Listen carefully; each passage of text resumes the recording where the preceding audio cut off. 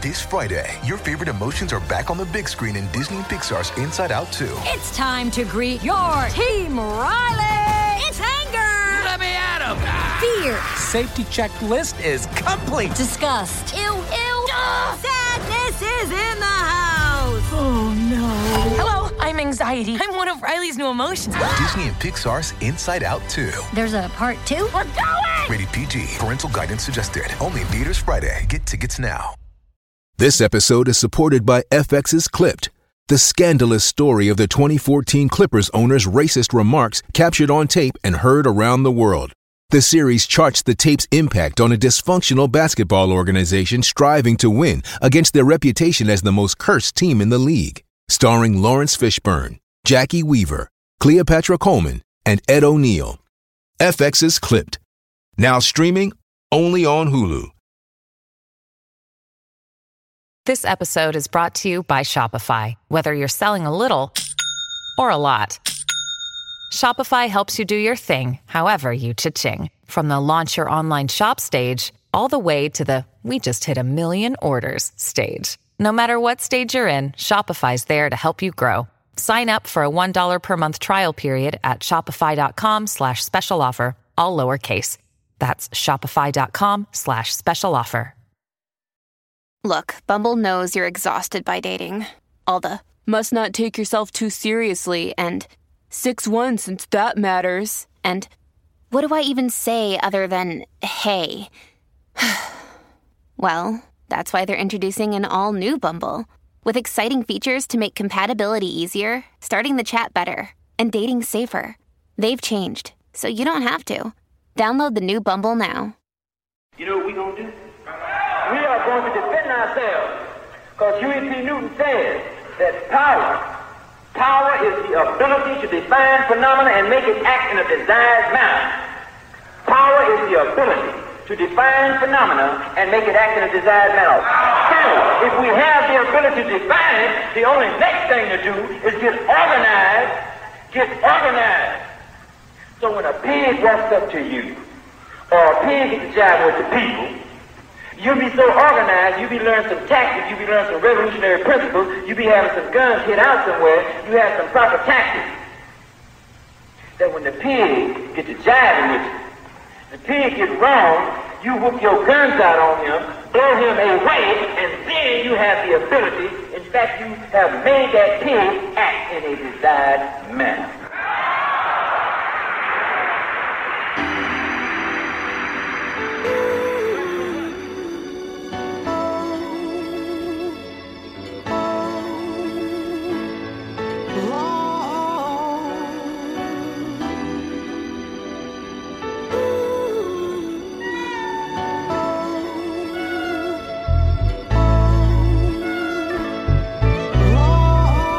Welcome back, ladies and gentlemen, to the latest edition of the Woke Bros. Of course, I'm your co-host, Big Waz, a.k.a. Wozni Lambre, joined as always by my partner on the west side as always. He could feel the waves from his actual front door. Yeah.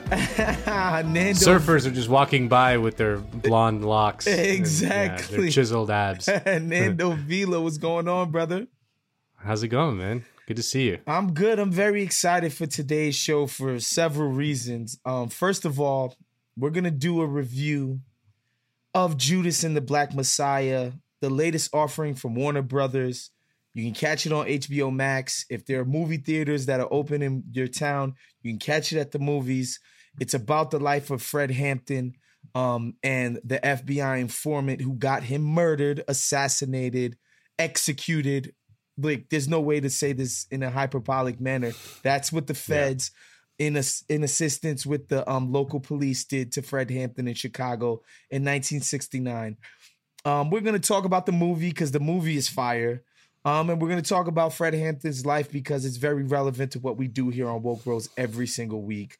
And so we're getting to that. But first, man, we planned on just dorking out on Fred Hampton in this movie, but Rush Limbaugh died this morning. We're recording this on a Wednesday morning. Rush Limbaugh died at the age of 70 years old from lung cancer. He announced his cancer about a year ago. to his fans on his radio show and basically explained like the shit was terminal and he wasn't coming back from it. But he continued the show throughout the year. And, it finally came to a head today. First of all, I'm going to say, while I won't say that I'm happy Rush Limbaugh died, because the damage that he's done is already done and will be felt for, I'm talking about decades. Decades. We're going to be dealing with the fallout of Rush Limbaugh's contribution to the discourse. But I'm certainly not sad. I'm certainly not going to sit here and pretend that I'm mourning, pretend that this is at all a bad thing, pretend any of those things. This dude did harm to the American society. He did harm to our politics. He did it intentionally to empower himself, to enrich himself. And don't get this twisted. Rush Limbaugh is was a mouthpiece for the corporate interests, the power elites of America. And he did that. He made sure to, protect their interests by sowing as much hate and vitriol amongst white Americans against these other type of Americans, as much of them as possible. Yeah. Best believe Rush Limbaugh never had a bad thing to say about a corporation. He never had a bad thing to say about the power elites outside of the Democratic Party. He never had a bad thing to say about any of the ruling class, ever, ever, ever, ever. He always targeted his hate and his vitriol to the most powerless, the most disenfranchised in the country. That's what his job was. His job was to explain to poor white people, if you do have problems, in so much that they are problems, they are the problems manufactured by niggers, spics, and fags, period. Period. That's what his job was. And so, no, we don't mourn Rush Limbaugh today, but we do. And I know Nando is going to be able to basically explain to you what the fairness doctrine was and how important it is to the rise of Limbaugh, because he came to prominence in the 1980s during the Reagan era. And he became extremely popular in talk radio, what we now affectionately call hate radio. And that's how he gained his power. And he weaponized all of this hate, fears, and anxieties to the benefit of the ruling class. And he did so masterfully. And yes, he enriched himself. This dude, I wouldn't be surprised if he's $100 millionaire by the time he died. This dude got extremely rich off of the work that he did. So he enriched himself, he enriched the ruling class, and we are all worse off for it.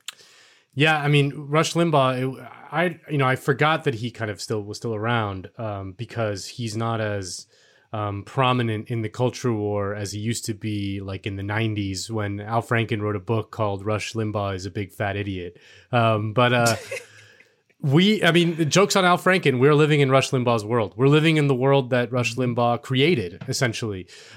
He is one of the original guys in that kind of insane right-wing media ecosystem that we all know and love today. Rush Limbaugh walked so that Sean Hannity could run. Laura and Fox Ingraham, News, Hugh Hewitt, all those guys. The OG was Rush. Michelle Malkin. What's the crazy blonde lady's name? Ann Coulter. Ann Coulter. Candace Owens. None of these people could exist without the work of Rush Limbaugh. No, he is the OG in that sense. Like you said, he came to prominence in the 1980s during the Reagan era, which was kind of the birth of the right-wing reaction, which we're still kind of seeing the end of, but has been the dominant stream in American politics since around 1980 when Reagan won.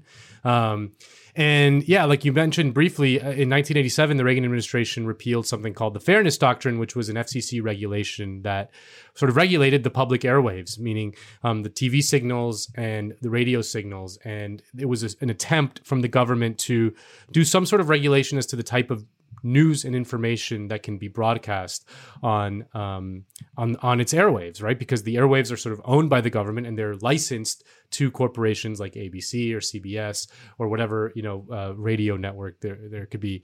And, it was flawed and it wasn't perfect or whatever, but it did sort of try to create a certain balance in the type of news that you would get especially on these airwaves. The Reagan administration basically ignored it and then repealed it in 1987, which was one of the reasons why right-wing talk radio, which is still a very powerful force in American life, was the precursor to Fox News, which is, as everyone knows, an incredibly powerful force in American life.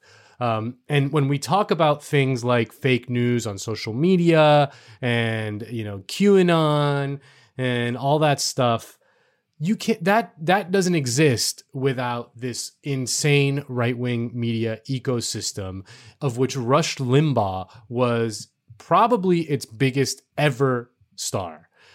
He did it better than most. If you listen to any Rush Limbaugh broadcast, especially back when he was really big in the 90s, I mean, it's impossible to not recognize that the man had a way with talent. Like, he had talent. He was a good broadcaster. Like, he knew what he was doing. Yes, he was clever. He was a star. He was funny. He was, he was a perfect troll. And, so much so that ESPN gave him a job on Monday Night Football, and a sort of analyst job, because he was so big and powerful that they felt like they could use him to attract like a certain type of audience to their network. Obviously, it ended spectacularly bad, as you could have predicted. But like, that's how big Rush Limbaugh was.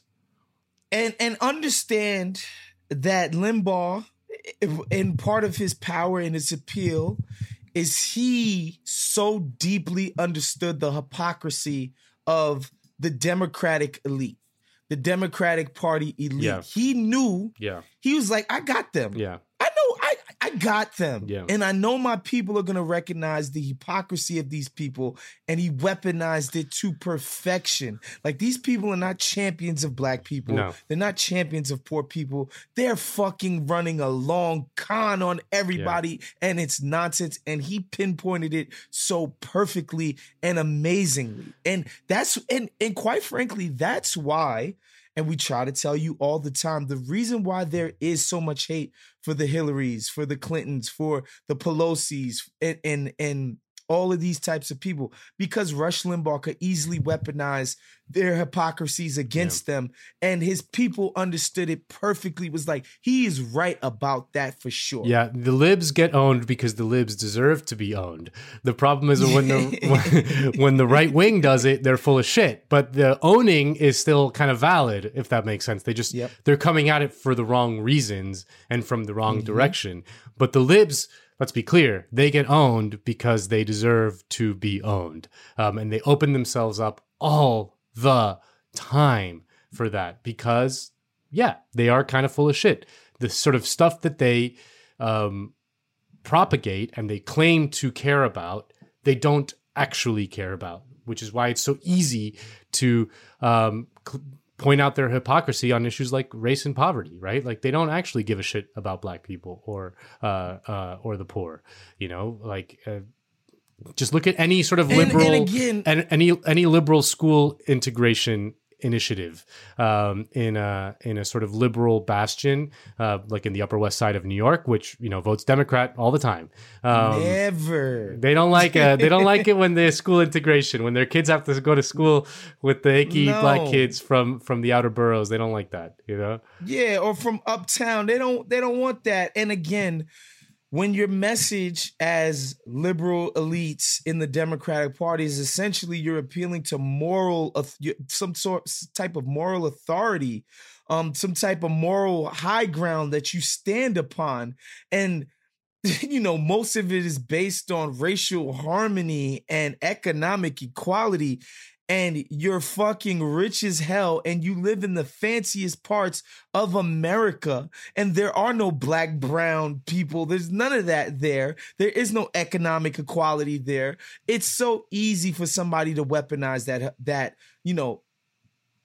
hypocritical stance and just make you look like a fool to an audience who's like, wait a second, these people are lecturing me in my life and my struggles on how to be racially enlightened and all of this stuff, and these motherfuckers live in the Upper West Side, not a Negro in sight. Nah. I don't want to hear anything else they have to say. And and again, Rush Limbaugh, can't say it enough. I think we would have been remiss if we didn't talk about Rush and, you know, his role in all of this. And so, yeah, man, not going to say rest. Pour one out for the OG. Riddance. Yeah. Pour one out for the OG. Good riddance. You won't be missed on this side, but we have to recognize what the man's contribution is to all of this. And so we move on. 2021, mental health is finally a thing. So many people are struggling right now and aren't feeling like their normal selves. Therapy helps, and it doesn't have to be sitting around just talking about your feelings. So what is therapy exactly? It's whatever you want it to be. You can talk privately to someone if you feel like you're not dealing well with stress or you're having relationship issues. Whatever you need. It's time to stop being ashamed of normal human struggles and start feeling better, because you deserve to be happy. And now you don't have to worry about finding an in-person therapist near you to help. BetterHelp is customized online therapy that offers video, phone, and even live chat sessions with your therapist. So you don't have to see anyone on camera if you don't want to.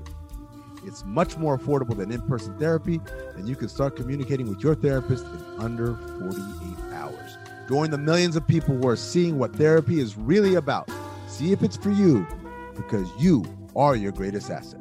This podcast is sponsored by BetterHelp, and Black Opinions Matter listeners get 10% off their first month at BetterHelp.com/BOM. That's BetterHelp.com/BOM.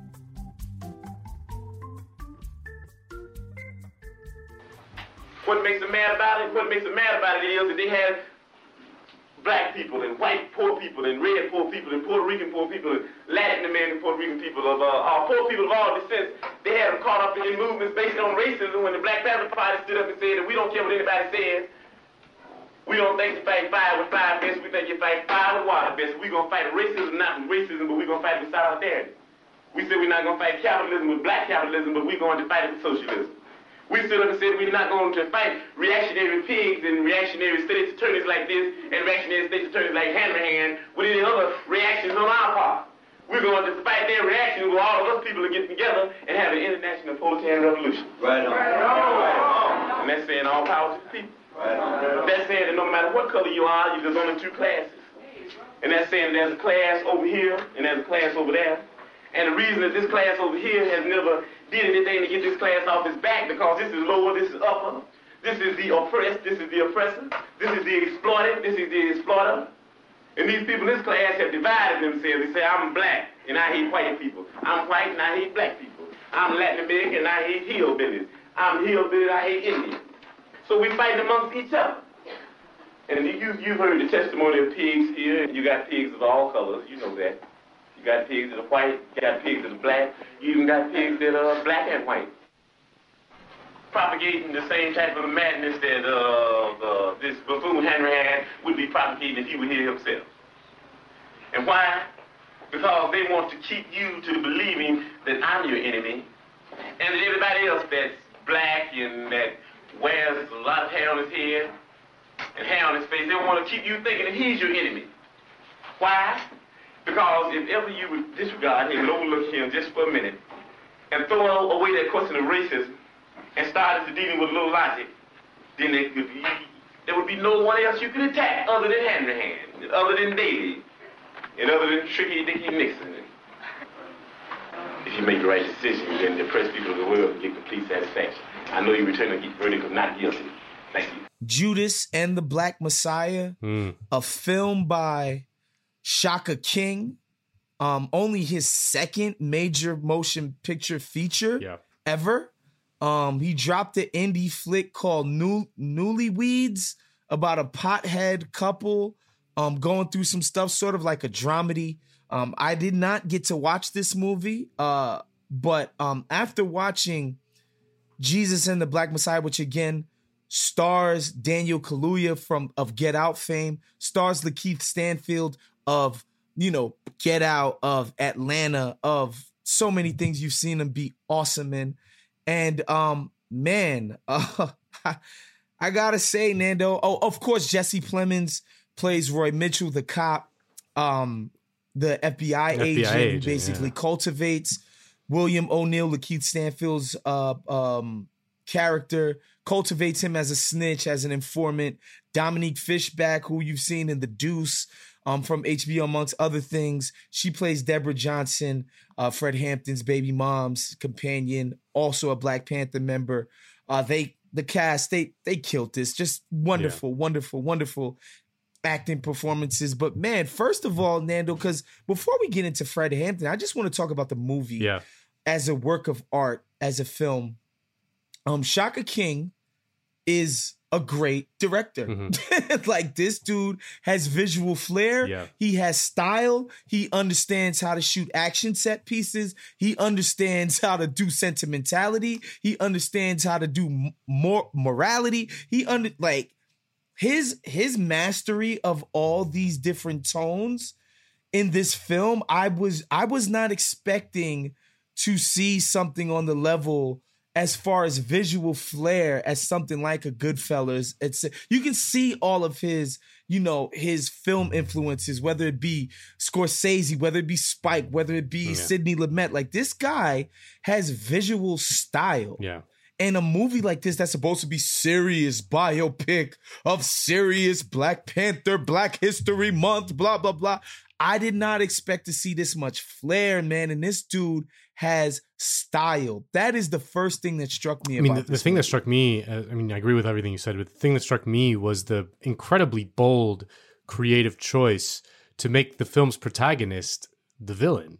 Right. Well, Lakeith Stanfield's character, bro. William O'Neill. Yeah, Lakeith. Well, he's not a cop, but he's working for the cops. So like that to make Judas the protagonist, like of the film, is an incredibly bold, creative choice, and I understand why they did it, because Fred Hampton was such a larger than life figure. To make him the sort of protagonist of the movie, it's difficult because he's almost like a superhuman, he's not,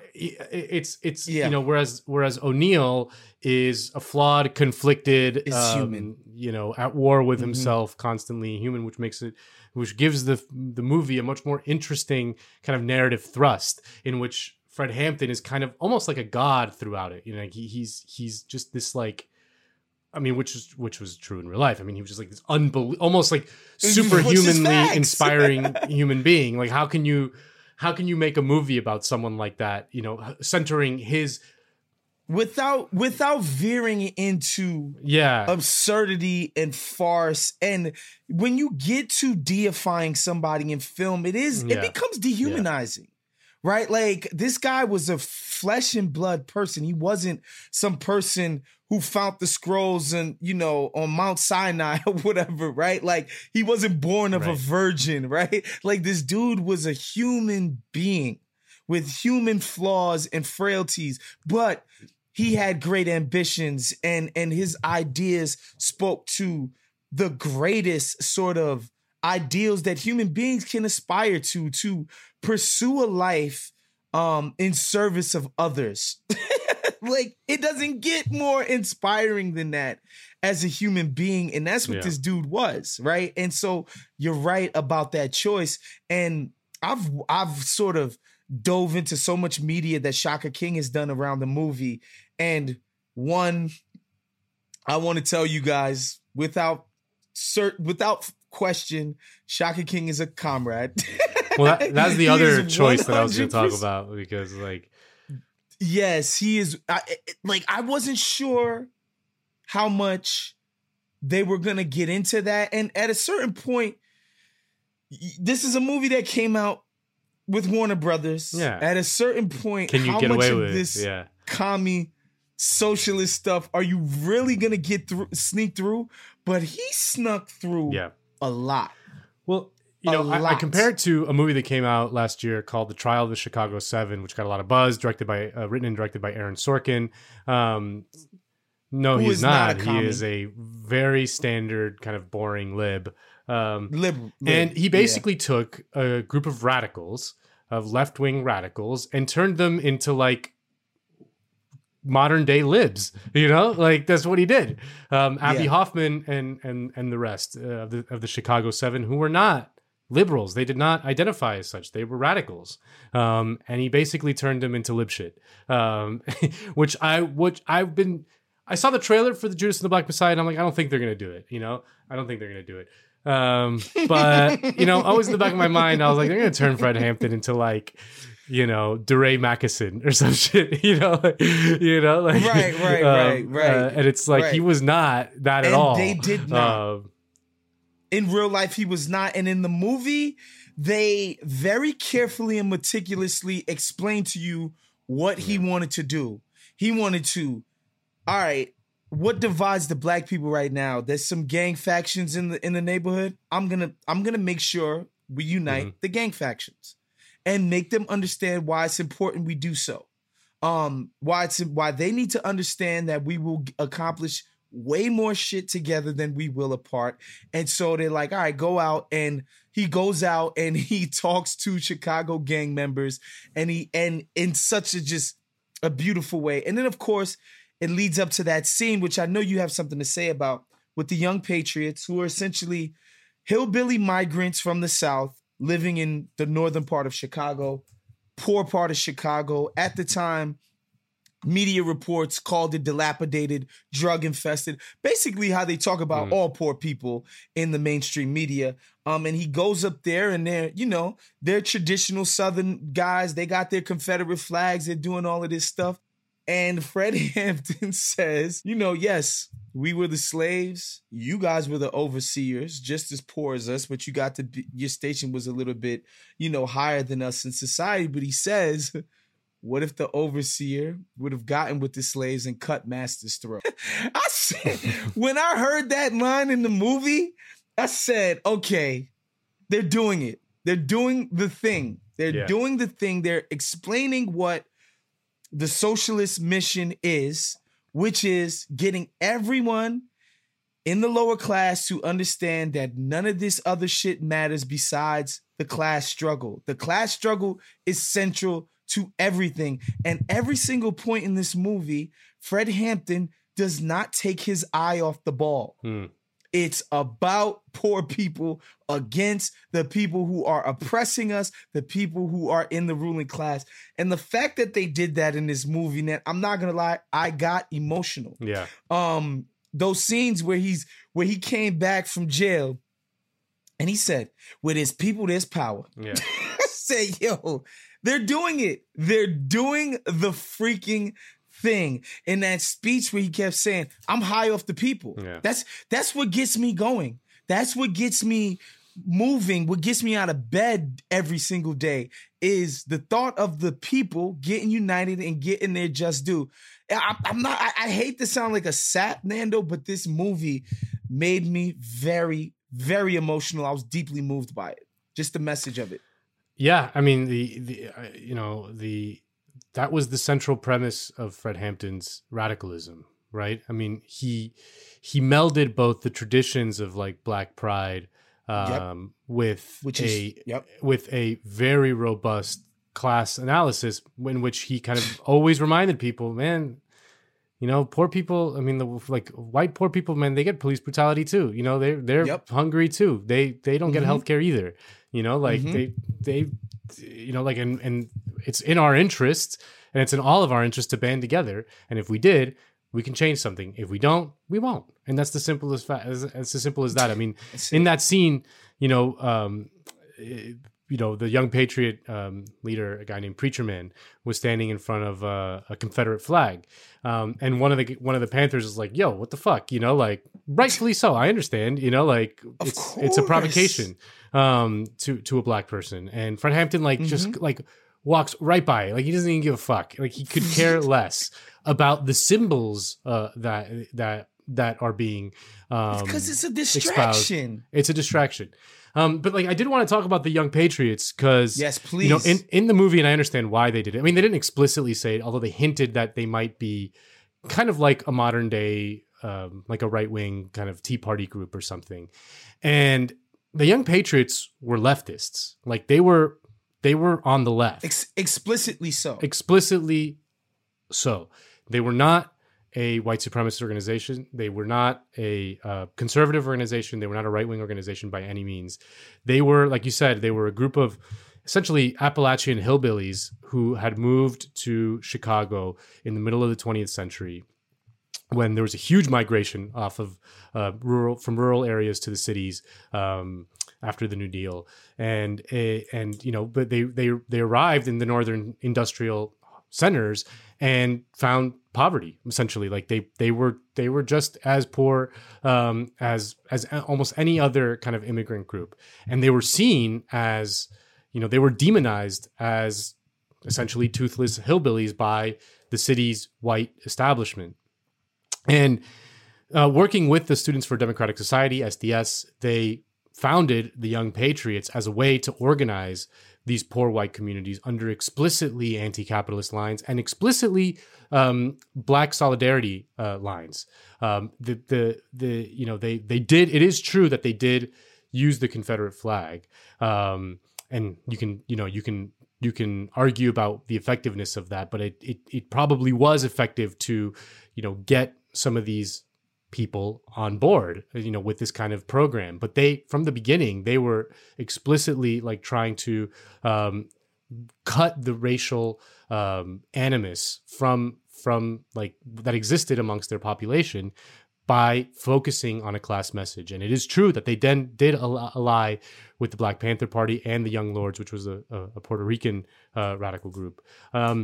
And so it's obviously that whole thing was destroyed. Fred Hampton's murder was a big part of it, but the Young Patriots were essentially destroyed as well by the early 1970s. It was very short lived, but these people were leftists. Like they were not right wingers who were won over by the Black Panthers. They were kind of founded on explicitly as a way to change that dynamic, to sort of create a multiracial working class alliance. And I just find their history very interesting, and obviously very, it's forgotten and it's been kind of erased from the history books. And I liked that the movie brought it back to the fore, because that was at the core of Fred Hampton's message. He's like, listen, man, class solidarity is the only thing we got. It's the only thing we got. And he talks about it explicitly. He's like, we're not trying to create a group of Black capitalists. We're not going to fight the capitalist structure with some type of racialized capitalism that could somehow become better, because capitalism is the problem. Yeah. That's what the entire problem is. So we're not going to come up in here and indoctrinate people to be Black capitalists. No, we're explaining that the only solution to the capitalist problem is socialism. Yeah. You understand what I'm saying? Like, and it's to get people to understand that, like, and it's the only solution to Black oppression. Yes. Period. It's not, Black oppression will never be solved, and we say it all the time, by 10 more Oprahs, Jay-Z's, Michael Jordans. Yeah. That will never solve the problem, y'all. Like, that's not how we get out of this. By nature of being a billionaire, only but so many people get to be that. And the people who get there are not going to spend their time.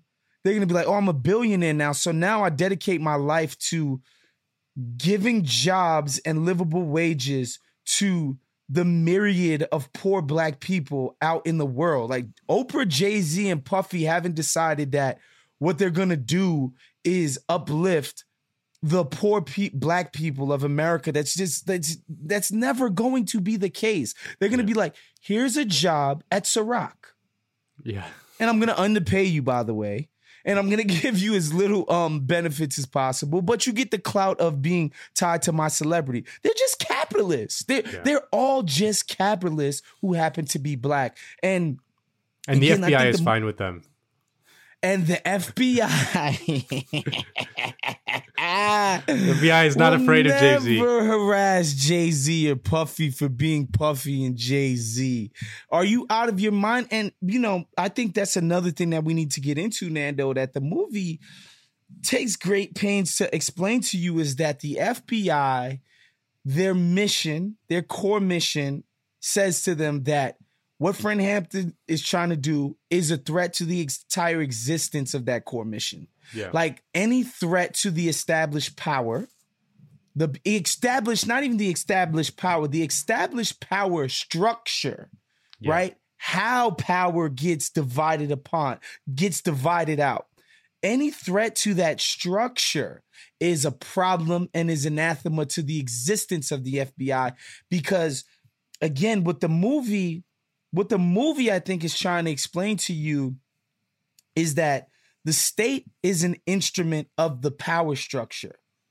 The state is not what it's supposed to be, meaning a check on that power. No. It's supposed to be a check on that power, but instead it works in reverse. And the state only works to reinforce the current power structure. And that's what the FBI was doing. It was like, hold on. No. Because this guy goes to prison and he becomes a hero. Yeah. No. We don't want to do that. We don't want to make him more famous. We don't want to make him a hero. Let's kill him. Let's kill him. And that's what they did. One of my favorite scenes was when Jesse Plemons realizes that this goes like way higher than him. You know, Jesse Plemons is the handler for O'Neill, right? He's like one of the main villains of the movie. But he's in a way kind of like a true believer, you know, like in a way he's thinks like a he's white doing centrist, good. Lib adjacent type of guy. Basically, when you hear it when he explains that the Black Panther is two sides of the same coin as the KKK. So He's like, I used to fight against the KKK. We squashed the KKK, and we're going to squash these guys too. Yeah. But there's a hilarious scene. I mean, darkly funny scene in which, like, you know, he's like, oh, you know, like they found the snitch in the Philadelphia chapter or whatever, and the other FBI agent, like, who's like higher up in the organization than him, is like, oh yeah, George Sams, yeah, we know about him, yeah, he's he's one of ours. Like, he's one of ours. What are you talking about? You know, like they killed that guy because we told them that he was the snitch, and but the guy who killed him is our guy, and he's like, wait, did you guys just like orchestrate like a murder? and they're like, yeah, what are you talking about? Of course, you know, like what else would we do? Of course. What are you talking about? And he's like, it's great because this guy is on the run for allegedly killing a snitch. And now everywhere he goes, we have the right to wiretap, bug, and raid and do it's perfect. It's perfect. He's just like, this is it's working. And so perfect. Jesse Plemons is horrified. He's like, wait, you guys like just like orchestrated the murder of a guy, you know? And like it's a state sanctioned like murder, extrajudicial murder of an American citizen. And they were citizen. like, yeah, what are you talking about? Yeah, of course, it's great. Like I just I read this book last year, and it's mostly about Charles Manson, but it's called Chaos. It's called Chaos: Charles Manson, the CIA, and the Secret History of the 60s by a guy named Tom O'Neill. And there's a whole section that gets into the FBI and its operations within the Black Panther Party, and just the extent to which the Black Panther Party was infiltrated by the FBI, which was hinted at in the movie. I mean, just by the fact that it wasn't just O'Neill, they also had George Sams, and they had thousands more like them. On payroll. On payroll, you know, federal informants who were, you know, a lot of them, like O'Neill, were kind of forgiven for some sort of petty crime that they were going to like see serious jail time for. But like, I just want to read from a J. Edgar Hoover memo about COINTELPRO from 1967. It said that the goal of COINTELPRO, which was the FBI operation to infiltrate things like the Black Panther Party, was to expose, disrupt, misdirect, discredit, and otherwise neutralize the activities of Black nationalist hate-type organizations. The activities of all such groups of intelligence interest to this bureau must be followed on a continuous basis. Efforts of various groups to consolidate their forces or to recruit new or youthful adherents must be frustrated. No opportunity should be missed to exploit the organizational and personal conflicts of the leaderships of the groups, and to capitalize upon existing conflicts between competing Black nationalist organizations. So, like, some of what the FBI did was things like just straight up murder Fred Hampton, right? who was like a very dangerous guy. But the vast majority of what they did were to infiltrate these organizations with agent provocateurs, meaning guys who would get in there like, you know what we should do? We should like fuck those guys, like those fucking guys, like they like fuck them, and like we should go kill them. And like, you know, the book gets into a case in LA where the FBI fabricated a fake letter. Kind of like they do in the movie at one point, where they accuse, you know, Fred Hampton of like, you know, talking shit about another gang. And they fabricated a fake letter and sent it to a rival gang in Los Angeles of the Black Panthers, or not rival gang, just like a different gang. And they said that the Black Panthers were going to come and kill them in some event that they were organizing. So then a few of those gang members went and killed 2 Black Panthers that were just driving by, had no idea what the hell was going on. And this led to basically a war between a lot of the LA Panthers and this rival gang it was called the U.S. Organization. Lots of deaths, lots of deaths. This was instigated by the FBI. And this kind of thing happened a lot. Like any sort of left-wing organization, you talk about the left always fights against itself around sectarian kind of differences. It's like often those differences are being exploited by the feds and stoked by the feds. Exactly. And it's fascinating to read the history because, in the Trump era, I think that the FBI, things like the FBI and the CIA positioned themselves as brave heroes of America against Trump. Insane. And a lot of liberals went along with it, Insane. They were thought Robert Mueller was bae. Remember All I Want for Christmas is a Robert Mueller? Is insane that Robert Mueller was Superman, Batman. And the only thing that Donald Trump represented a disturbance in the order.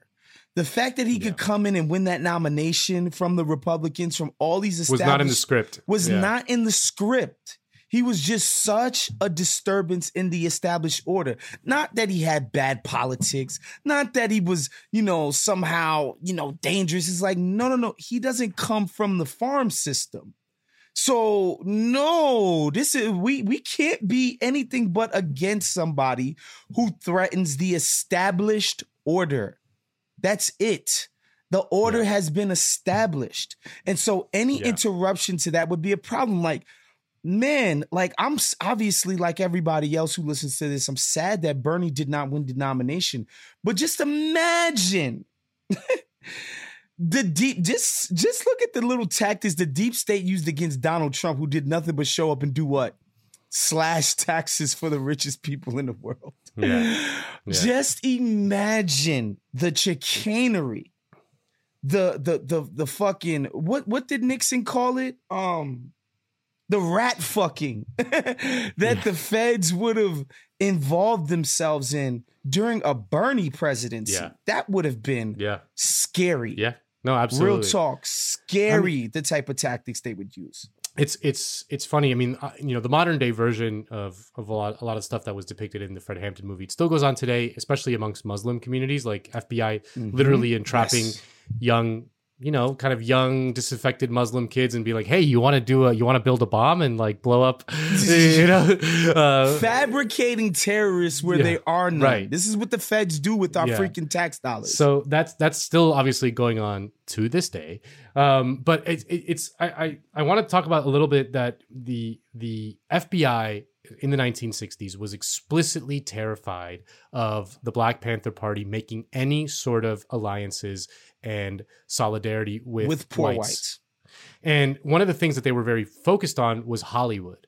So when the Black Panthers kind of were formed in California in 1966 in Oakland, in Hollywood, kind of liberal do-goody Hollywood, they became kind of like a very inspiring organization. Like Jane Fonda, Warren Beatty, all these types were part of something called the White Panther Party, which was kind of like a solidaristic kind of expression. Jane Fonda was out of her damn mind, by the way, in the 60s. That lady was willing to do some she crazy went to Hanoi. shit. Yeah. Oh my Lord, man. and one of these organizations in Hollywood was called the Peace and Freedom Party of California, and they were explicitly allied to the Black Panther cause. And a lot of Hollywood celebrities and liberals and stuff like that were involved. And this is from another internal memo from the FBI, talking about the problem of these white allies to the Black Panther Party. It said, the Peace and Freedom Party has been furnishing the Black Panther Party with financial assistance. An anonymous letter is being prepared for bureau approval to be sent to a leader of the PFP, this white liberal organization, in which it is set forth that the Black Panthers has made statements in closed meetings that when the armed rebellion comes, the whites in the Peace and Freedom Party will be lined up against the wall with the rest of the whites. So that's what they were up to. And the crazy thing, the other fucking crazy thing about all of this is that we wouldn't know any of it. We wouldn't know any of this if in 1971 a group like of essentially like left-wing like disruptors, radicals, terrorists, whatever you want to call it, broke into an FBI office and stole all these internal documents and then slowly started leaking them out to the press. The FBI spent decades trying to find these people, and they never did. They came out in 2014 and revealed themselves as the people who broke into the FBI offices to steal all these documents. That's how we know that about the Fred Hampton operation. That's how we know about all of this shit, is because a group of people essentially burgled. Know about COINTELPRO, all of this stuff. It became public because people burglarized the FBI. It's crazy. And again, just so you know, again, the state that's supposed to be working in our interests, you know, how they paint it is that they scare the well-to-do people in the burbs and say, these people are coming to kill you and then eat you like cannibals because they're animals. They're scary. Look at their fucking leather jackets. They're going to murder you. Yeah. Right. And again, by the way, you can't show me a bunch of Panthers going to the burbs, dragging nice crackers out of their cribs and just killing them and hanging them in the street. It's never happened. It's never happened in the history of this country. And I think the film does a great job of showing you the depravity of the FBI and the aims of the FBI, right? Like what they actually cared about, not protecting, you know, our well-to-do, nice white suburban citizens. It's like, no, if these people really start rabble-rousing in this type of way and explaining to the whites that their real enemies are the people at the top, no. Who knows what type of people they'll elect to office? Who knows what type of people they might try to kill?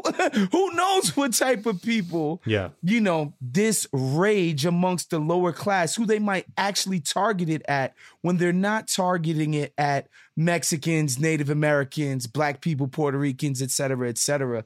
I thought the film was brilliant in doing that. And again, if you read some of the accounts that Shaka King has given to different media outlets, he was like, yeah, I was basically, you know, I got the idea to do a story basically like The Departed, except it's based in the Black Panther Party and this informant that got Fred Hampton killed, because he's like, you kind of need that structure of, you know, the sort of action thriller type of heist movie type of situation in order for you to get it made.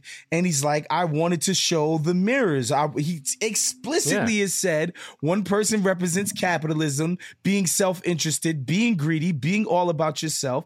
The other person represents socialism, AKA working towards a common good, AKA good versus evil. I can't tell you how, I'm just telling you, this Shaka King guy has earned my respect, my love, my admiration. I'm going to be paying attention to everything he does going forward, because to Trojan horse this type of message into this level of movie is just, it's amazing. It's amazing. Yeah, I mean, it's amazing that the movie's fun and entertaining. It's not like a preachy, you know, sermon. It's not preachy at all. No, and, it's Fred Hampton just explaining like, yo, man, people need shit. And they can't get it because the people at the top will never give you anything.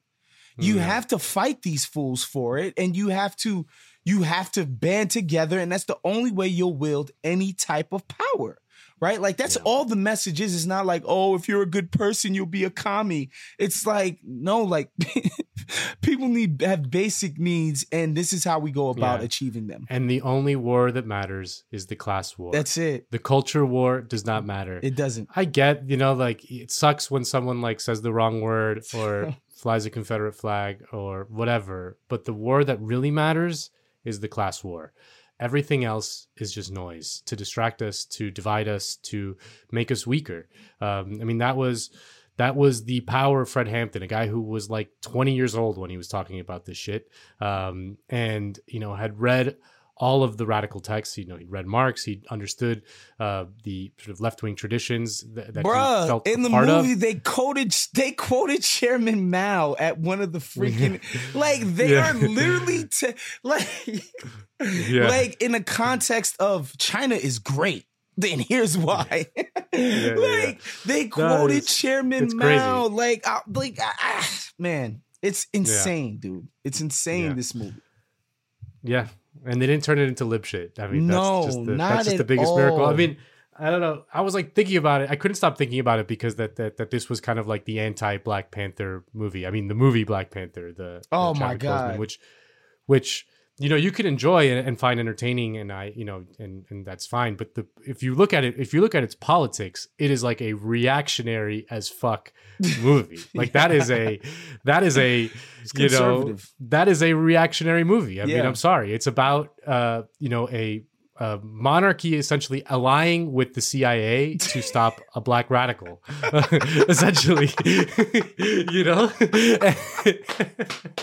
That's like what it is. I mean, like Martin Freeman is the CIA agent, and he allies with an unelected monarch to stop the rise of a black radical, essentially, and that this movie was kind of the anti-Black Panthers movie about the actual Black Panthers and their radical socialist message, a message of solidarity, of Black pride, but of solidarity with all people of all colors who are in the working class, no matter who you are, no matter what you do, no matter what words you use to describe other people. We are all suffering under the boot of capitalism, and the only way we're going to be liberated is to end that. Look, man, we talked about Black Panther very briefly on Bomb, and we had a great discussion, but I just couldn't help myself. I was like, me and Nando have to talk about this, just as, the type of people who love pop culture. We love the art that is produced in mass in pop culture, and we're always starved for art that actually speaks to the things that we actually care about, right? Like, it's rare that we actually ever get that art. And after in the real time as I was watching this movie, I was like, oh my God, they're doing it. They are doing it. I would love to get Lakeith Stanfield's take on it, because he was in Judas and the Black Messiah, but he was also in Sorry to Bother You, directed by Boots Riley, who is a communist. Yes, he is. and that movie is basically about how like calling your congressman ain't gonna cut it. Like the only way to get anything done is through labor power, through labor unions. And I was like, I couldn't believe they somehow shoehorned an entertaining movie into that. You know, like, and I watched a few Daniel Kaluuya interviews, and he seems to understand that Chairman Fred Hampton's message is about anti everything we're doing right now. And he seemed to internalize what the actual message was about. It's like, racial solidarity is great, but what Chairman Hampton was on was a whole other bag of whatever. And it's just wild. Yeah. I can't say enough about it. Yeah. It's just wild. No, it was great. I was very happy to see, the treatment of it. I mean, Fred Hampton has always been kind of an inspirational figure for me in so many ways. When I saw that they were making a movie out of it, I was like, okay, let's see. And they fucking delivered. I mean, the other thing that was announced is another Barack Obama, our friend of the show, just announced that he's going to do a biopic on Bayard Rustin, directed by the guy who directed the Ma Rainey movie. And again, I'm like, Bayard Rustin is an absolute hero of mine, the sort of forgotten civil rights hero. Martin Luther King's like socialist ear was him. And the fact that Obama and his production company are doing it, like, I'm just like, oh, come on, don't turn him into like some lib shit, like, don't fucking turn him into some lib shit. Yeah. Because he was not. He would have hated that. Yeah. No, thank you. All right. Well, that's our show for this week. Of course, thank you guys for listening. Make sure you're checking out every single other Count the Dings offering, whether it be Cinephobe, the Friday Mailbag, the OG Show, Wednesday Service with Naima and Curran, Growing Up the Same with Jay and Black Trey. Of course, please, if you can, become a Patreon at patreon.com/Count the Dings. That's how we're able to produce this wonderful content for you week after week. Man, we appreciate you guys for tuning in. For Nando Vila, I'm Big Waz. We're out of here. Later. Peace.